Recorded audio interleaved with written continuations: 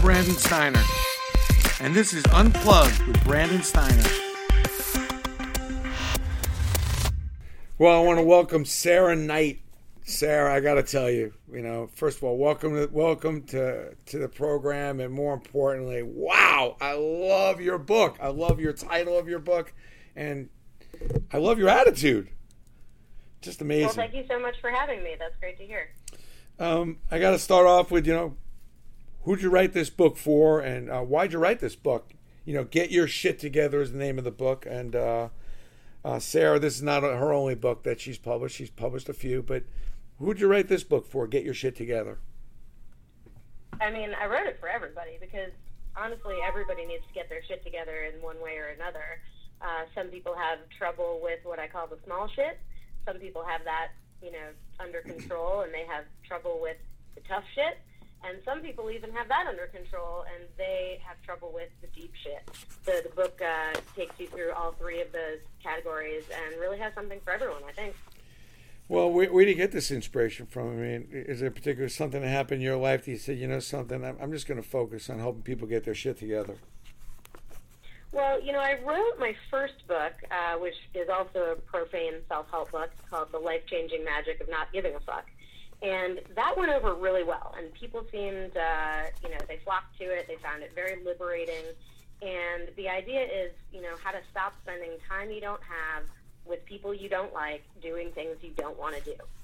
And the next sort of step in what I call the mental decluttering process is taking the time, energy, and money that you have left and organizing it and deploying it as efficiently as possible to get everything you want out of life.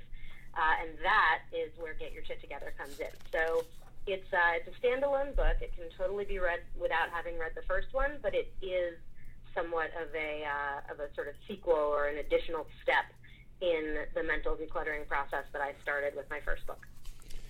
Well, do you get a lot of shit for using the word shit or fuck and some of these? I mean, do you get a lot of crap about that kind of thing, or is it people kind of feel like it's almost a breath of fresh air, you being straightforward and as blunt as you are? It's more of the latter, actually. I do get some hate mail. I do get some people posting one-star reviews saying, I'll never even read this book. There's no reason to have this profanity in the title.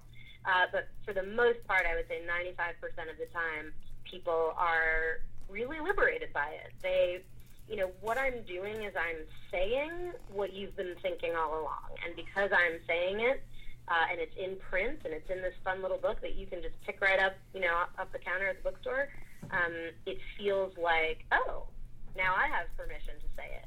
And I think that's really what people have gravitated toward. Let me read a quick quote from a chapter in your introduction, which, by the way, I just had a speech in Utah, and I pulled this book out because I picked it up in the airport. So I just said, wow, I got to read this. And the book was lifting to the point where I had to read 2 pages out of it to this group of about 80 people. But you say in this book, a couple of years ago, I was so depressed that I could barely get out of bed in the morning. I dreaded the prospect of walking out the door to get onto the subway because the subway took me to a place that had started to feel less like an office and more like a temple of doom. Like, I think a lot of people are feeling that. I mean, can you help finish what the thought process was there and what you did about it?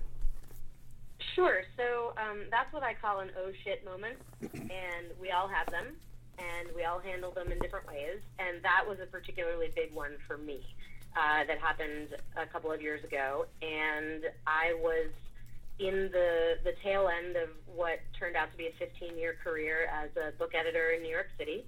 I had a great job. I was very successful. I had moved up the ladder very quickly, and so by all accounts, it looked like I had my shit together. It looked like I bought my first apartment, I was married, I had this career, and everything on the surface looked to be going really well, but I was so unhappy. I was very, very, very unhappy, and it was really a lifestyle issue. New York City it's not easy, and, after 15 years of it, you can really get ground down, and some people thrive on that, and other people don't. And so there were a number of issues, both living in New York and then also working within a corporation. I really was having a very hard time putting on a diplomatic face every day, and kind of doing the bureaucracy dance of a major publishing company, when what I really wanted to do was focus on the writing, the collaboration with the authors, and being an advocate for the books. So when I found myself having those feelings that you just quoted from in the book, it was a real crossroads, because I've never been a quitter. I've been the opposite of a quitter my whole life. If you want something to get done, give it to Sarah. She'll do it. I've kept all the balls in the air for almost 40 years. And I really had to dig deep and say, you know what? It's okay. It's okay to walk away from this job and this career. It doesn't mean that you're any less of a successful person with your shit together. And in fact, it helped me really get my mental shit, which is what I described in the deep shit portion of the book, really straightened out. And then to go after what was making me happy instead of staying in a situation that was kind of a daily struggle. We're talking with Sarah Knight, who wrote a best-selling book, several of them, Get Your Shit Together. And it's funny, we always, when people, our collectible business that we're in here at Steiner, we always call the stuff shit, go get the shit, or get the shit set up. So I love the word shit, but nobody's used the word shit better than you. I mean, I got to get to another part of that, the mental decluttering 101, which is, I look at it as like kind of getting your story kind of streamlined and straight and organized. Take me through a little bit of the mental decluttering 101, because almost everybody probably needs to read this book for no other reason, just about this. Mental decluttering 101. Absolutely. So physical decluttering, tidying, which has become a huge, sort of multi-million-dollar business ever since Marie Kondo came on the scene with her best-selling book. It has two steps, right? It's discarding and then organizing. So I apply the same tactic toward mental decluttering. And the first thing you have to do is discard people, things, events, obligation, guilt, shame, all of the things that, as I say, bring you annoy. Okay, because this Japanese tidying guru, Marie Kondo, talks about holding on to the things that bring you joy. So I say you have to get rid of the things that annoy, and that's discarding. And then organizing is step two, and that's, as I said earlier in the podcast, when you take the time, energy, and money that you have left, and you spend it on the people and things that make you happy. And so it's really about, dispensing with, as I talk about in my first book, not giving a fuck about what other people think is the first step. Really focusing on yourself. I also say in Get Your Shit Together that I believe that selfish has become a four-letter word in our society, and I don't think it should be. I think that people need to be selfish. I think that you need to look out for number one. You need to, put on your own oxygen mask before helping others, so to speak. Because if you are overdrawn and overextended and overburdened, then you're not going to be a nice, fun, caring, easygoing, generous person. You're going to be frazzled and angry and frustrated, and you're not going to be a good person to be around. So if you can be selfish with your time, energy, and money, then you will consequently be a kinder partner and a more energetic employee and a nicer boss. And a happier and more genial colleague and friend. I love that. I really think that mental decluttering is about getting rid of all the shit that's making you tired and that's making you frustrated and sad and angry and not want to leave your house. I love that. I mean, that is just so on the money. Selfish is not a four-letter word. I love that. But I got to move right to the next thing, which is your best friend and your worst enemy. Fuck overload. I mean...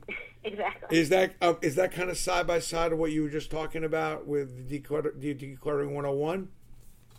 Yeah. So when I talk about your fucks, those are your time, energy, and money. And so when you are giving too many fucks about too many things, you have hit fuck overload, and that usually results in being angry, sad, sitting on the couch just shoving cookies in your face, and hoping that the day will be over soon.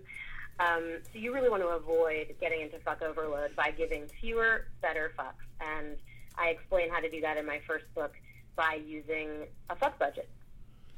I love it. I mean, both these books are must gets. I mean, Get Your Shit Together is a must. I mean, I've got more underlying and highlights in this book. I love the book because I think that it's real. It makes sense. I want to ask you this. I mean, because it's easy to write about something, but then it looks to me, I mean, you and your husband packed up your bags, you moved to the Dominican Republic. What motivated you to make such a huge move? I mean, and do you recommend that people that are in an overload or not happy pick up and make the move that you always wanted to make? Are you happy you made that move? And what made you make that move? Oh, I'm so happy that we did this. And, you know, it really all boils down to what's going to make you happy. And you ask yourself simple questions. I talk about this in the book. I call it the what, why method for setting goals. And you ask yourself, what's wrong with my life? And then you ask yourself, why? And the answers to those questions are how you set your goal. So you can really boil it down to simple things like, what's wrong with my life? I'm too fucking cold all the time. Why? I live in New York. You know? And so an easy way to set a goal is, wow, I think I should be living somewhere warmer. You know, that would make me happier. And, you know, it might sound kind of facile, but it really, the whole point of my book is that big life changes and small life changes are all made in the same exact way, by breaking them down into smaller, more manageable chunks and doing a little bit every day or every week to get you toward your goal. So when we, you know, sold our home in Brooklyn and built a house in a foreign country with, you know, builders who don't speak the same language as we do, that was, of course, very overwhelming and a lot of big steps. And a lot of people can't get their shit together because they look at the big picture and it's just too much. And so I say, look at the small picture, break it down. You know, today I'm going to research how to get loans. Tomorrow I'm going to take an intro to Spanish class. You know, on Wednesday I'm going to do one other thing on my list. And eventually, for us, it was a little more than a year and a half time, we found ourselves living in our dream house. And, you know, the goal was achieved. And I could not be happier. It was such a good move. Wow, that's a big move too. I mean, you know, to move out of New York City and then move, you know, to a foreign country. I mean, wow. What's the one lesson you've learned throughout your career that you'll never forget? Is there one thing that really had that aha moment that said, and everything changed from there? It was actually when a colleague of mine told me that I was a recovering perfectionist. And I said, you're so right. You know, it's no different than being an alcoholic or an addict, you know, somebody who has this battle that they fight every single day inside them. And it's true. My whole life, I really was enthralled to being perfect and to getting everything perfect, and that is so often the enemy of the good. So I really had to take a step back and say, if somebody else thinks that about me, then what does that mean? And I think about it all the time when I'm trying to get something done, and when I realize I'm spending too much of my time, energy, or money on it, I have to stop and say, it's good enough. You don't have to be perfect. Because you say in your book, just say no. You say in your book, just say no to being perfect. Is it that simple? What you just said, is it that simple? I mean, it is simple. What I say is, it may not be easy the first or second or third time, but it is simple.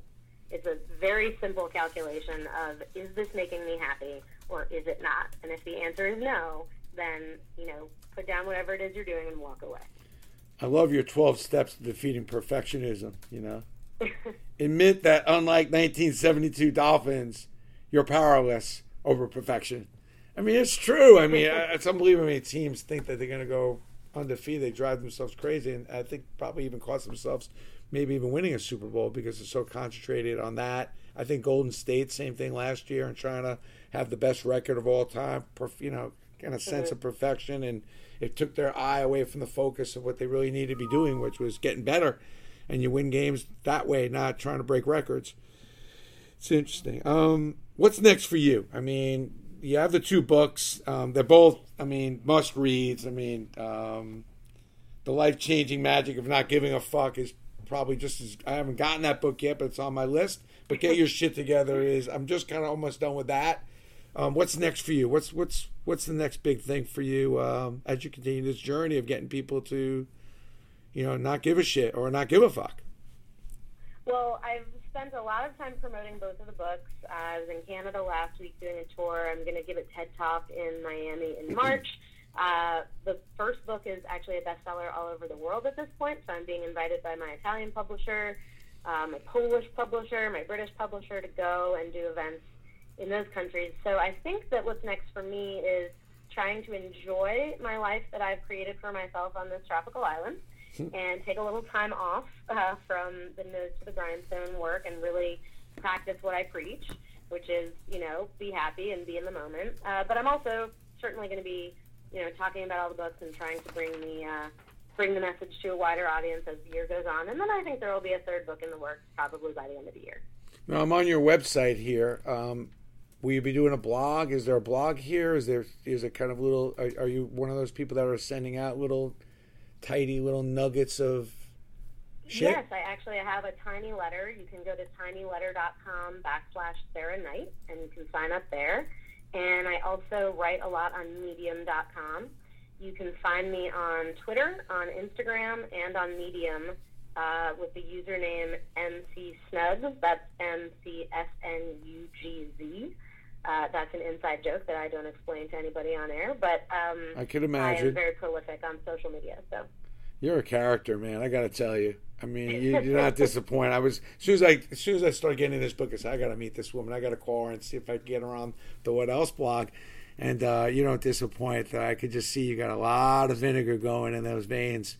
And it's probably a lot more. I'm sure I'm going to hear a lot more from you because I think it's important in a world where there's a lot of clutter. I mean, it just seems like everything is just so distracting. You can't really get to it, and that's kind of a little bit of the underlying message here: is get to it, get to happiness, get to the important stuff. So I really appreciate. Exactly. You only have one life. Exactly. I love the fact that you made that move too, which is, a lot of people out there, they got their toes off the diving board, but they don't dive. And I love the fact that you took that dive. That's a big move. So congratulations on that and on this book. Parting words? Anything you want to share with the listeners? Share a last word. I think they need to hear it from the horse's mouth. Get your shit together.